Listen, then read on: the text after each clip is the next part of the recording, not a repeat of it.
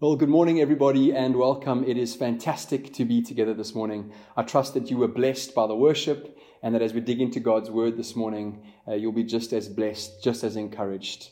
So, if you're with us for the first time, I want to let you know we started a new series last week called Confinement to Refinement, and we are looking specifically at how God refines us as His people through the season of lockdown and confinement. And Jolene did a fantastic job last week of introducing the series as she looked at how God refines us in our relationships with family and how this time can be used to build and to strengthen and to mend relationships with one another. So if you haven't watched that, go and watch it. I want to encourage you to do that. You can find that on our church's YouTube channel. This morning, we're going to be looking at how God refines us in a different way, but I'm going to get into that just now. I wanted to start off by stating something obvious.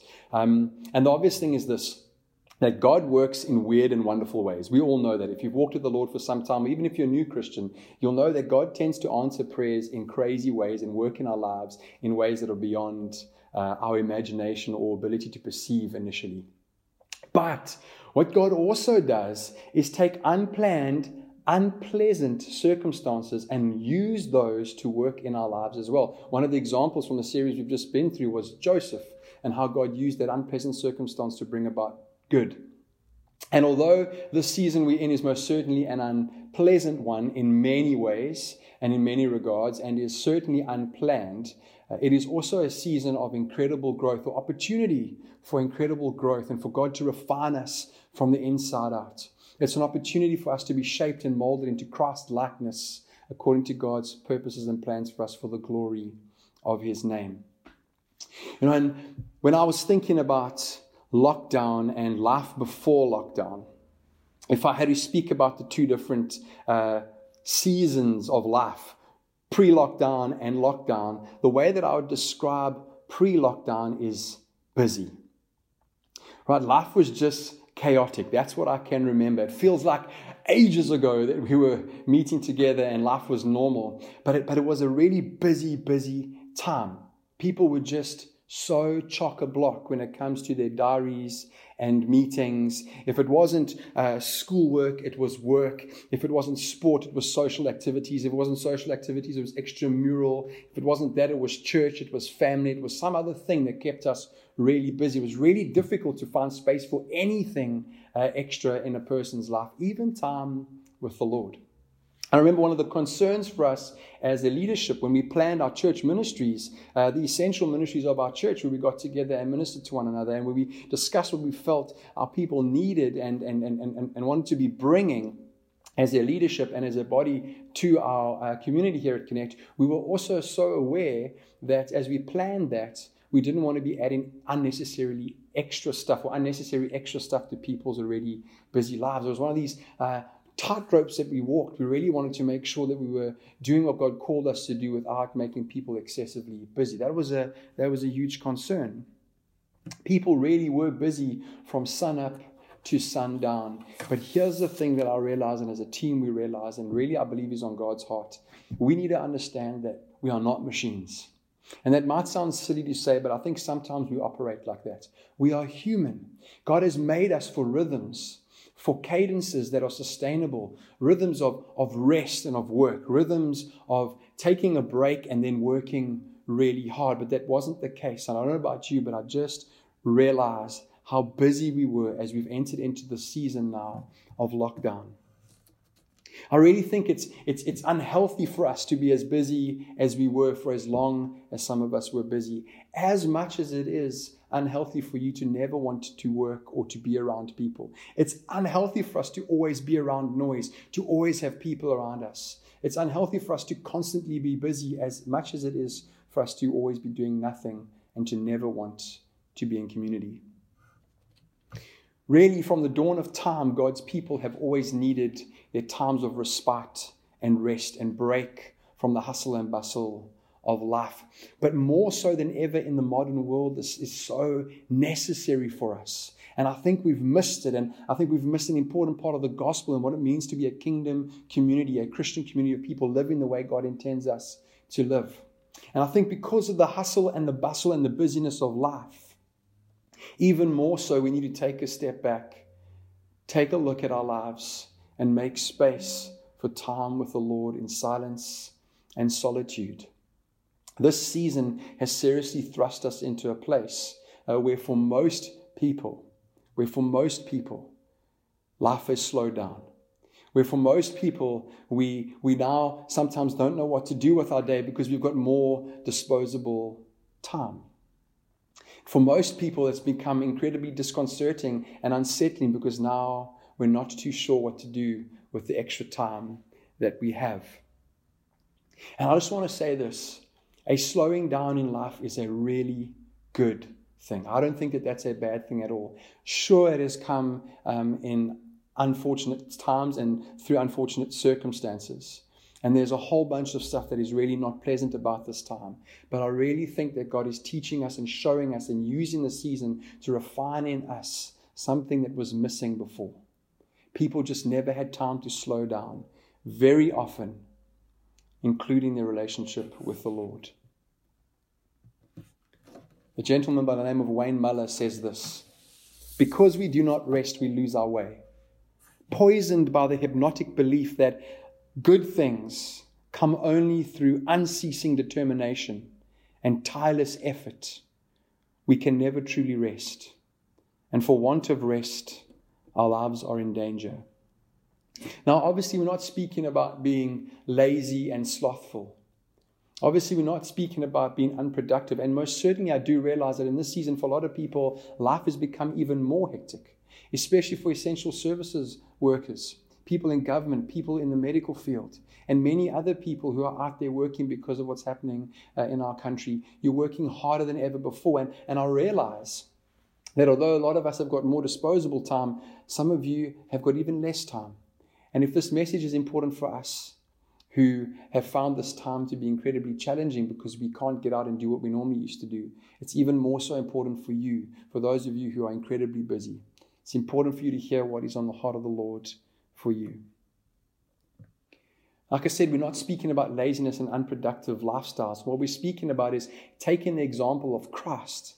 If Jesus is going to be our example in all things, then he needs to be our example in all things. And Jesus often took a break. Jesus often separated himself from the crowd, from his disciples. Jesus often removed himself from the busyness and the hecticness of ministry and of life happenings to go and to be alone with the Father, to go and be in a place of solitude and silence so that he can rest. Jesus continuously withdrew.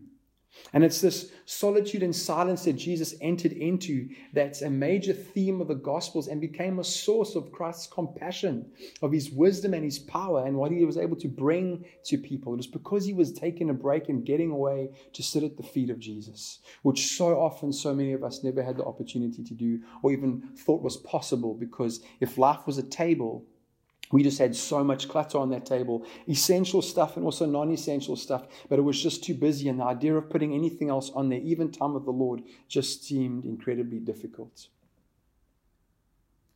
You know, the ongoing intimate relationship with Jesus and his times of solitude and silence are seen everywhere throughout the Gospels. It's the reason Jesus was able to begin the ministry, his ministry the way he was able to begin it, because he took time to be alone with the Father.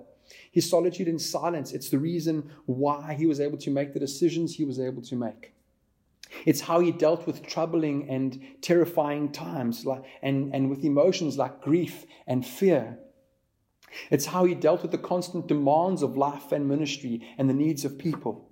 It's how he taught his disciples, and it's certainly how he prepared himself to go to the cross. And Jesus is constantly inviting us as his people into this place of deep intimacy, silence and solitude. He's inviting us to join him in a space and a place where we can be restored to overflow. I think so many of us are empty because of the past busyness of our lives or the current busyness of our lives. We very seldom take time to just be alone with the Lord and be refilled. And I think although this time is uncomfortable, certainly scary, and certainly bringing a whole bunch of emotions like fear and anxiety into our lives at this time, it is a time that has caused us to stop, I think, and to have a bit more space to breathe. And I believe God wants to use that time, or we can use that time, to be refined and to learn the discipline of solitude and silence so we can be full to overflowing, not just in this season, but moving forward after lockdown as well. So one of my favorite examples we're going to unpack this morning of a man who learned what it means to be transformed from one place to another through silence and solitude is the man Elijah. And you can pick up that story from him, or of him. We're going to pick that up in the book of 1 Kings chapter 19.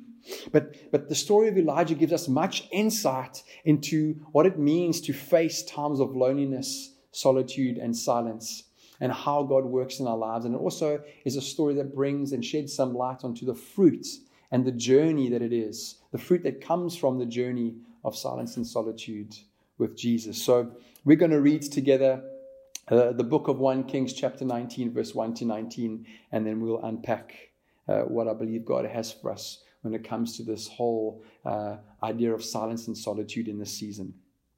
Here's what it says.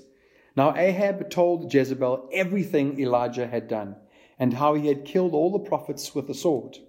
So Jezebel sent a messenger to Elijah to say, "May the gods deal with me, be it ever so severely, if by this time tomorrow I do not make your life like that of one of them."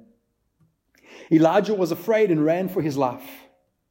When he came to Beersheba in Judah, he left his servant there, while he himself went a day's journey into the wilderness. He came to a broom bush, sat down under it, and prayed that he might die. "I've had enough, Lord," he said. "Take my life. I am no better than any of my ancestors." Then he lay down under the bush and fell asleep. All at once, an angel touched him and said, "Get up and eat." He looked around, and there by his head was some bread baked over hot coals and a jar of water. He ate and drank and then lay down again. The angel of the Lord came back a second time and touched him and said, "Get up and eat, for the journey is too much for you." So he got up and ate and drank. Strengthened by that food, he traveled 40 days and 40 nights until he reached Horeb, the mountain of God. There he went into a cave and spent the night. And the word of the Lord came to him, "What are you doing here, Elijah?" He replied, "I have been very zealous for the Lord God Almighty. The Israelites have rejected your covenant, torn down your altars, and put your prophets to death with the sword. I am the only one left, and now they are trying to kill me too." The Lord said, "Go out and stand on the mountain in the presence of the Lord, for the Lord is about to pass by." Then a great and powerful wind tore the mountains apart and shattered the rocks before the Lord. But the Lord was not in the wind. After the wind there was an earthquake, but the Lord was not in the earthquake. After the earthquake came a fire, but the Lord was not in the fire. After the fire came a gentle whisper, and when Elijah heard it, he pulled his cloak over his face and went out and stood at the mouth of the cave. Then a voice said to him, "What are you doing here, Elijah?"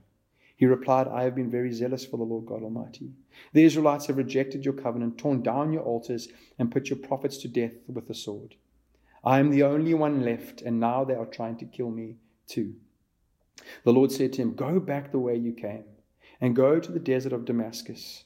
When you get there, anoint Hazael, king of Aram. Also anoint Jehu, son of Nimshi, king over Israel, and anoint Elisha, son of Shaphat, from Abel Meholah, to succeed you as prophet. Jehu will put to death any who escape the sword of Hazael, and Elisha will put to death any who escape the sword of Jehu. Yet I reserve 7,000 in Israel, all whose knees have not bowed down to Baal, and whose mouths have not kissed him." So Elijah went from there.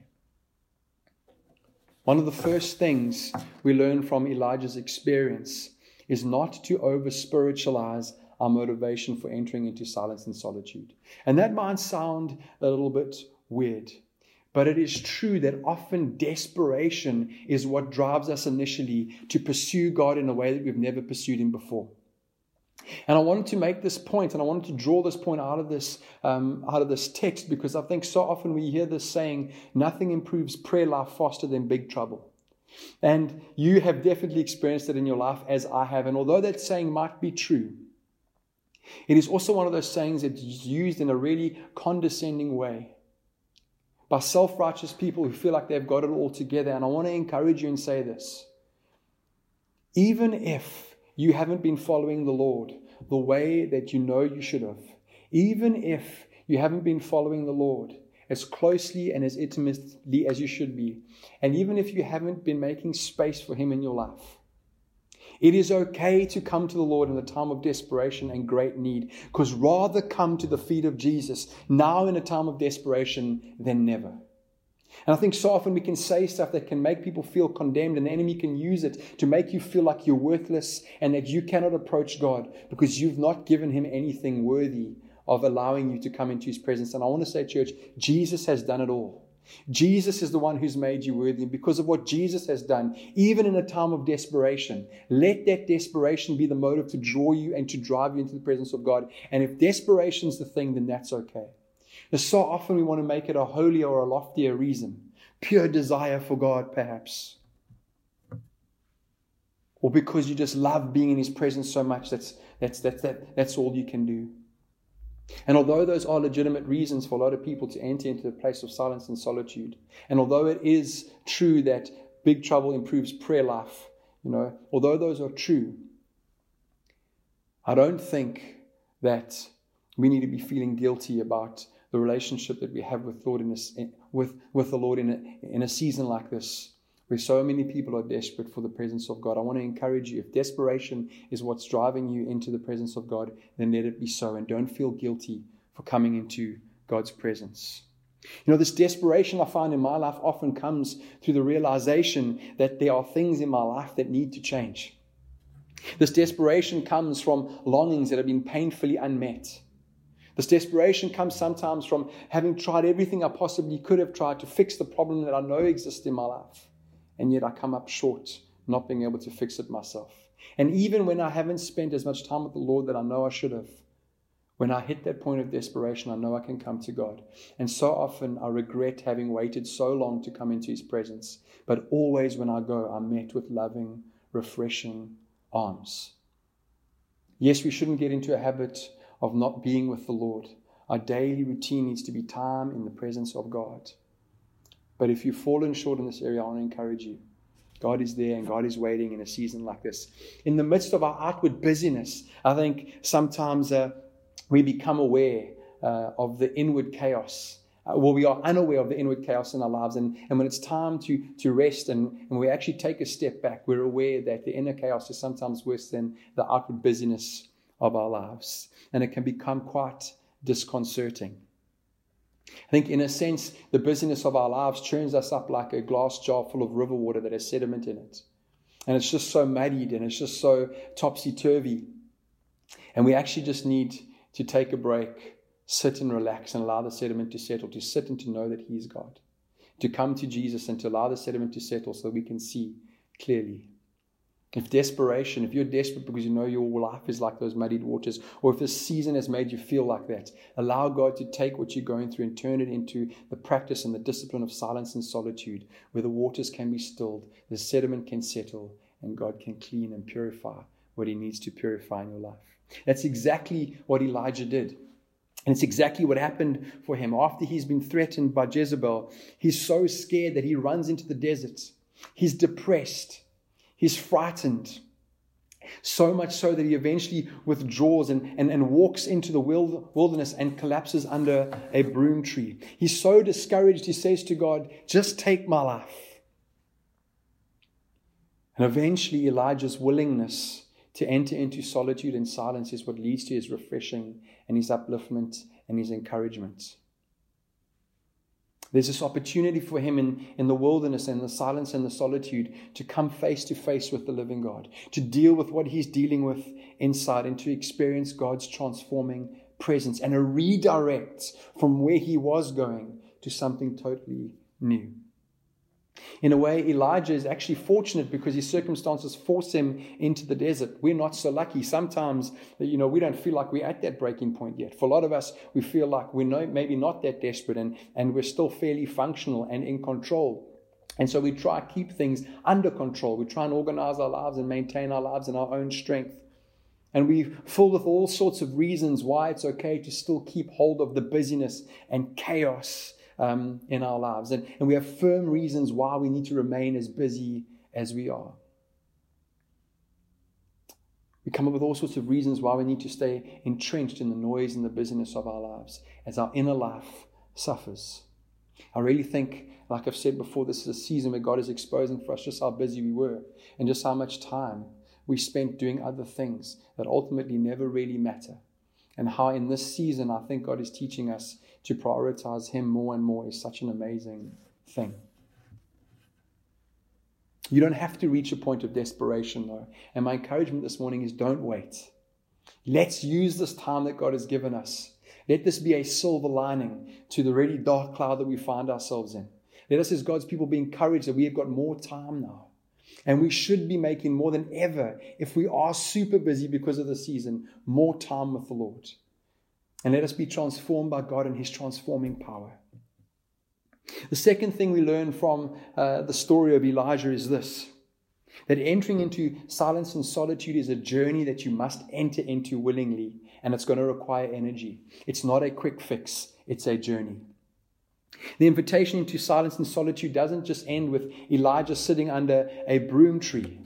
His body needs to be strengthened, his soul needs to be strengthened, and it's a prerequisite to the journey that he goes on to find God at the mountain. A journey that often leads, and that certainly led Elijah, into lonely places, into wilderness places. And I think if we think about that as a metaphor for our lives, we are often afraid of going into the lonely, quiet, desert places of our lives because it's uncharted territory. We often don't like the silence. We often don't like who we are when we're alone with ourselves, and we are scared of what surfaces that we've tried to suppress for such a long time. And it's in the silence and it's in solitude and in loneliness with the Lord that stuff starts to come up. And so often we run because we're afraid of the pain that the emotions would bring, or that we're afraid of the pain that might come with emotions that might surface when we deal with the deep stuff in our lives. When the angel of the Lord comes to Elisha and wakes him a second time, the angel of the Lord says, "Get up and eat, otherwise the journey will be too much for you." Elijah's resting gave him the ability to see clearly the situation that he was in, and gave him the resolve to go and to press on to that thing he knew he so desperately needed, and that was relationship and intimacy and time alone with God. And I think this is so true for us. We need to rest initially, but then be prepared to go on a long journey of silence and solitude with the Lord. And press often into those spaces so that God can purge and clean and purify and restore us to overflowing. Often we get tired, and often we so desperately need rest. And once we get a little bit of rest, we gain a bit of perspective back on life. I remember being a new father. Mandy and I, we didn't have grandparents around to help us, and so it was the best, most exciting, and still is. Parenting really is the best adventure of our lives so far. And we love our children, but it was also one of the most tiring and challenging seasons of our lives as new parents with newborn babies or with a newborn baby. I remember one morning, one morning, it was like 2-3 o'clock in the morning, Mandy waking up, and David was in his cot in his bedroom, and he wasn't crying, but Mandy woke up, and she was on her hands and her knees on the bed going, "Where is he? Where is he? Where is he? Where is he?" And she was crawling around on the bed on her hands and her knees, and eventually she picked up a pillow and started cuddling and hushing a pillow. And I remember being incredibly amused and at the same time incredibly terrified that this was happening. But it was because of sleep deprivation that this was happening. And I remember the same thing happening to me 1 or 2 nights.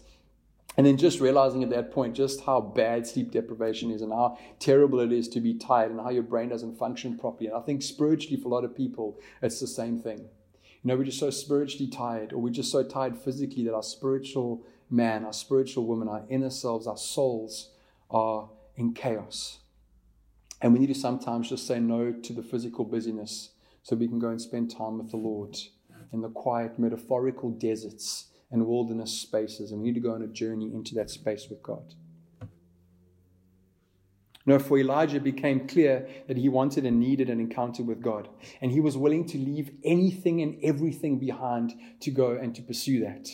He was willing to leave intimate relationships behind with friends and perhaps with family. Past successes, he was willing to leave that behind. His prominence as a prophet in Israel, he's willing to leave that behind as well. The forms and rituals and places of worship that he was so used to and accustomed to. And really any kind of physical and emotional security. And his willingness to leave all of the stuff behind and say no to it so that he could enter into a season of rest and solitude and silence with the Lord was what gave him and afforded him the opportunity and possibility to meet with God the way that he did. Elijah was hungry for an experience with the living God, for a divine encounter with the divine presence of the living God. He knew where to go to get it, and he was on his way, and nothing was going to stop him. Elijah was willing to walk into the emptiness of the wilderness in order to find what he was looking for. Mount Horeb, or otherwise known as Mount Sinai, was the place that he was going to. And if you look at a map, I don't know if you've looked at a map, but if you look at Mount Sinai, it is surrounded, I think, by 6 or 7 deserts. There's so many deserts around Mount Sinai that the vastness and the emptiness of the space is actually quite breathtaking. And Elijah walks for 40 days and 40 nights through this vast wilderness to get to where God is. He was willing to stay in the emptiness until he met with the Lord in the mountain. And Elijah's wilderness experience, like I said before, is a really powerful metaphor for the vast emptinesses we all will experience at some point in our lives as we enter into silence and solitude with the Lord, and as we set apart more time for Him, and as we start to engage with who we really are and who God wants us to be, and as we allow God to still the muddied waters and change us from the inside out. There'll be stuff that we don't want to deal with that will cause us to want to run away. But the encouragement to you is walk, go the journey. Allow God to strengthen you in points along the way, but get to the mountain, get to that place and allow God to transform you. Like it or not, we cannot escape the fact that willingness to walk through the lonely, dark, deep places of our lives is a prerequisite and a precursor to finding God in those places and finding healing from the Lord in those things. A gentleman by the name of Dan Allender writes this. He says, our spiritual journey must lead through the desert, or else our healing will be a product of our own will and wisdom. It is in the silence of the desert that we hear our dependence on noise. It is in the poverty of the desert that we see clearly our attachments to the trinkets and baubles we cling to for security and pleasure. The desert shatters the soul's arrogance and leaves body and soul crying out in thirst and hunger. In the desert we trust God or die. We all have those empty places in our lives that feel empty and dry, and we know about them. And sometimes they coexist with really full places in our lives. But it's the empty places that we try and avoid as much as possible. But God is waiting in the empty spaces and in those places in your life where you need Him to refill you and recharge you. The question I want to ask you this morning is, where are the empty places in your life? Are you able to acknowledge them, admit to them, and bring them to the Lord as Elisha did? I have one more point this morning, but I really felt in my heart to pray specifically for people who are resonating with what I'm sharing and with how maybe perhaps God is ministering to you by the Spirit right now. So I want to pray quickly for you as we then move on to our last point this morning. Father, I just want to thank you that you're ministering to people and that you're challenging them with the busyness of their lives and the empty spaces in their lives and perhaps the desperation that they feel because of the circumstances and situations we find ourselves in. And I want to pray, God, that you'd give to us great courage and boldness to press in, to seek you, and to be willing to enter into those places of solitude and silence, no matter how scary it may be, how daunting it may be, so that we can pursue you, that we can come to that in our own lives, that mountain of the Lord where we meet with you and have that experience, God, that Elijah did of restoration and infilling. I pray for people right now that there'd be that peace and the power of the Holy Spirit that comes upon them. In Jesus' name. With that, I want to just close with this last point. And that's this, that through Elijah's story, we learn that solitude and silence is going to be a place where we face ourselves. We come face to face with who we are and with who the living God is. In other words, in solitude and silence, we are going to be confronted with who we really are inside. But we're also going to encounter a living God who lovingly shapes us and molds us according to His purposes and plans and removes from us the things that need to be removed and gently does a surgical work on us spiritually and places into us everything He wants for us to be. If Elijah's story tells us anything, we know that, like I said before, solitude and silence is not a quick fix. Elijah walked into the outer emptiness of the desert to experience God, but he walked for 40 days and 40 nights. And this is often a part of Elijah's story that we tend to want to skip when we speak about God transforming us and our need for God to transform us. We're so impatient because we don't like waiting. We don't like waiting when it comes to having to deal with tough stuff, and we don't like having to wait when it comes to wanting good stuff. We're such an impatient generation. And everything rises up within us in churning rebellion, especially if we wait a long time for something that we think's important, that we need. We really rise up against this non-productive use of our time. And our frustration, or at least my frustration, this has been my experience, intensifies when I realize that I'm caught between my need for something and my unwillingness to wait for it. It really becomes frustrating, especially, I don't know if you've been to the shop lately, but you'll know you have to stand there with your mask on, and the queue, we go down to Checkers here at Park and Shop, and the queue is often up all the way to Standard Bank or to the Clicks, and you drive by and you just go, we really need food. But I also really don't want to stand in this line. I'll come back later. And when you come back later, the line is just as long or even longer. And there's just a cycle that you can't escape. And so eventually, you got to drag yourself out the car and you got to stand in the line anyway. And you got to endure that long wait. And patience is being forged in that moment. Yes, you can leave the trolley. Yes, I can be frustrated and chuck it aside and get back into the car and go home. But then I'm still met with the need for food, but my lack of desire to stand and be patient. And so often that can be the same when it comes to waiting for God in solitude and silence. And people can be put off by this. We come into solitude and silence with the Lord and into the presence of God, wanting Him to do a work in us. But we want it to be like a light switch that just switches a light on and off. Or a tap we just open and there's water there. Or our cars who take us from point A to point B faster than you can walk.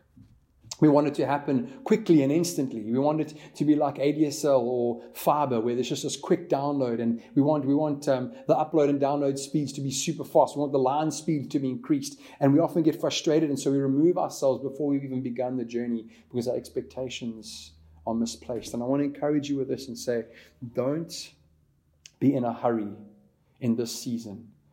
Like I said, the silver linings that God has given for most of us, this disposable time. And I think we can cultivate a discipline in our lives that is so desperately for a long time been needed.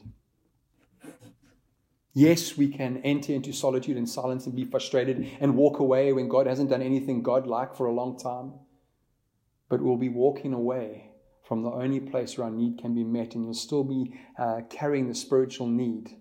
And you'll still eventually, if you want that need to be met, have to come back to the place where you originally walked away because of impatience. I want to encourage you, be patient with the Lord and allow Him to do the work. For Elijah, he walked 40 days and 40 nights, and God hadn't done anything quite godlike yet until he got to the mountain. Even when he got to the mountain, Elijah had to wait, and God tests him, and he shows up eventually with a question. And the question might not seem that probing, but when God asks you a question, somehow it's sharply penetrating compared to if someone else had to ask you. And God asks Elijah this question: Elijah, why are you here?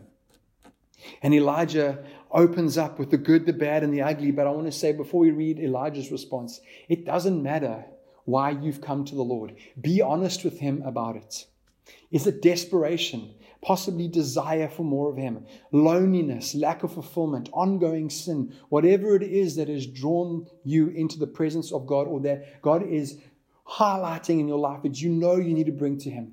Be open and honest with God about it. That's the beginning of spiritual healing and restoration. For Elijah, he says, I've been zealous for the Lord. That's the good. He says, the Israelites have forsaken your covenant. That's the bad. He says, and I'm the only one left, and they're trying to take my life. They're trying to kill me. That's the ugly.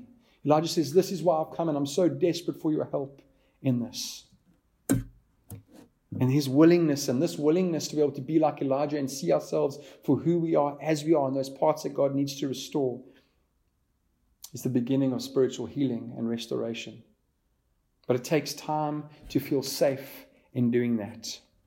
It's so hard to believe that there's a place where we can come and share the ugliest, deepest, most darkest parts of our lives and still be met with love, tenderness, and gentleness. We're so used to and accustomed to being shamed because of the unfinished parts of our lives. But I want to say, in solitude with the Lord, there is a place where you'll be met with love and tenderness and care. And this is a season where we can enter in. My encouragement to you this morning as I close is to say this. Allow this unplanned and unforeseen time and the season that we're in, allow it to be a time of refining and a time of purifying and a time of connecting with the Lord, a time where God is able to take you into deep, intimate places you haven't done before. Allow God to cultivate in you abundant life and accept the invitation, because that's exactly what it is. God has been calling us even before lockdown into this deep, intimate space with Him. It's an invitation that He's given us to enter more deeply into that intimate space with Him, and where we leave behind the busyness of our lives for the sake of gaining something greater. It's an invitation to enter into communication and communion with the one who's always there, waiting just outside the noise and chaos of our daily busyness. It's an invitation to adventure spiritually and to grow in ways that we could only dream of or imagine. And it's an invitation to be transformed in the deepest parts of our being to overflowing. You know, the amazing thing about Elijah's transformation and restoration was that it wasn't just for him. And likewise for us, as we enter into the season of a lockdown, or as we carry on in the season of lockdown, and as God starts to refine us, when we eventually come out, the refining process would not have just been for us, but for other people as well. Elijah gets sent to go and bless and to minister to people after his time in the desert. And likewise, I believe for us, church, if we allow God to transform us in this season, I really believe that we will leave and be able to go back into community and be around people and want to be around people, not because of our emptiness and need for them, but because of our desire to overflow with what God has given us. Elijah blesses and anoints and hands on and passes on the mantle because he's now full from his experience with God in the wilderness, in silence and solitude. And likewise for us, I believe that we will be filled, restored to overflowing for the glory of God and for the strengthening of His church, if we would just allow this season to be a season of refining for us. In Jesus' name, bless you. Praise the Lord, and may you have a fantastic, fantastic week ahead. I know that Meryl Kloppe is going to close off in prayer for us. So bless you, and thank you so much, Meryl. It's a great way to end our time together. Bye. As we pray together, help us to recenter our scattered senses upon the presence of God. As we draw near to you, God, would you draw near to us? Let us as a congregation choose to rejoice as we consider the words of Psalm 9. I will praise you, Lord, with my whole heart. I will tell of all the marvelous things you have done. I will be filled with joy because of you. I will sing praises in your name, O Most High.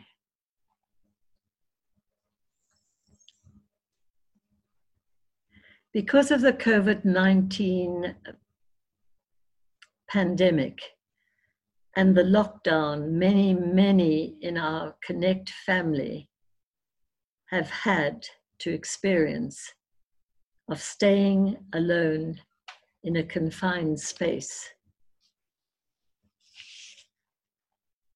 Many of us have known this, and the news media reminds us daily that millions are dying from the virus and loved ones are grieving for their loss.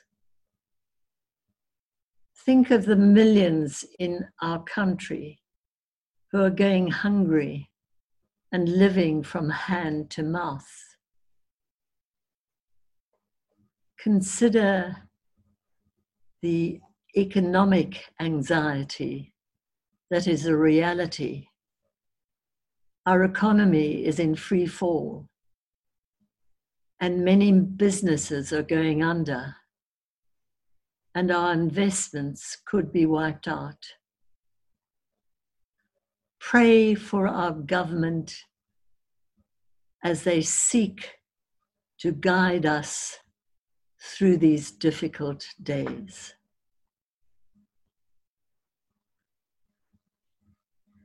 Fear and anxiety cannot be ignored. And solitude and aloneness have become a reality. So we cry to you, Lord, in our extremity. For those of us in retirement homes with no access to our loved ones, we cry to you for perspective and insight and ask you to be the lifter of our heads. I, Lord, have security with a roof over my head, food on the table, and staff who sacrificially work to meet all my needs. I praise you, Lord, that you have been my provider and all of those who are in retirement homes at this time. Thank you, Lord, for the many promises in your word that have been my comfort and consolation. Thank you, Lord, that you say you will never leave us or forsake us. Thank you that you say you will stand by us and strengthen us. Thank you, Lord, for the peace you promise to all those whose minds are stayed on you. And thank you for the power of the Holy Spirit to all who believe in the Lord Jesus Christ.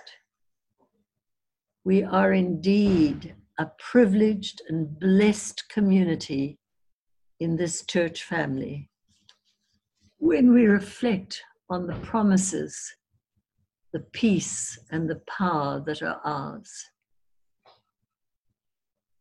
May we be there for one another. May we love one another as you have loved us. May we be overcomers in the Lord Jesus Christ. May we, as a church family, progress from fear to faith. Hallelujah. Victory is ours because our God reigns. Amen.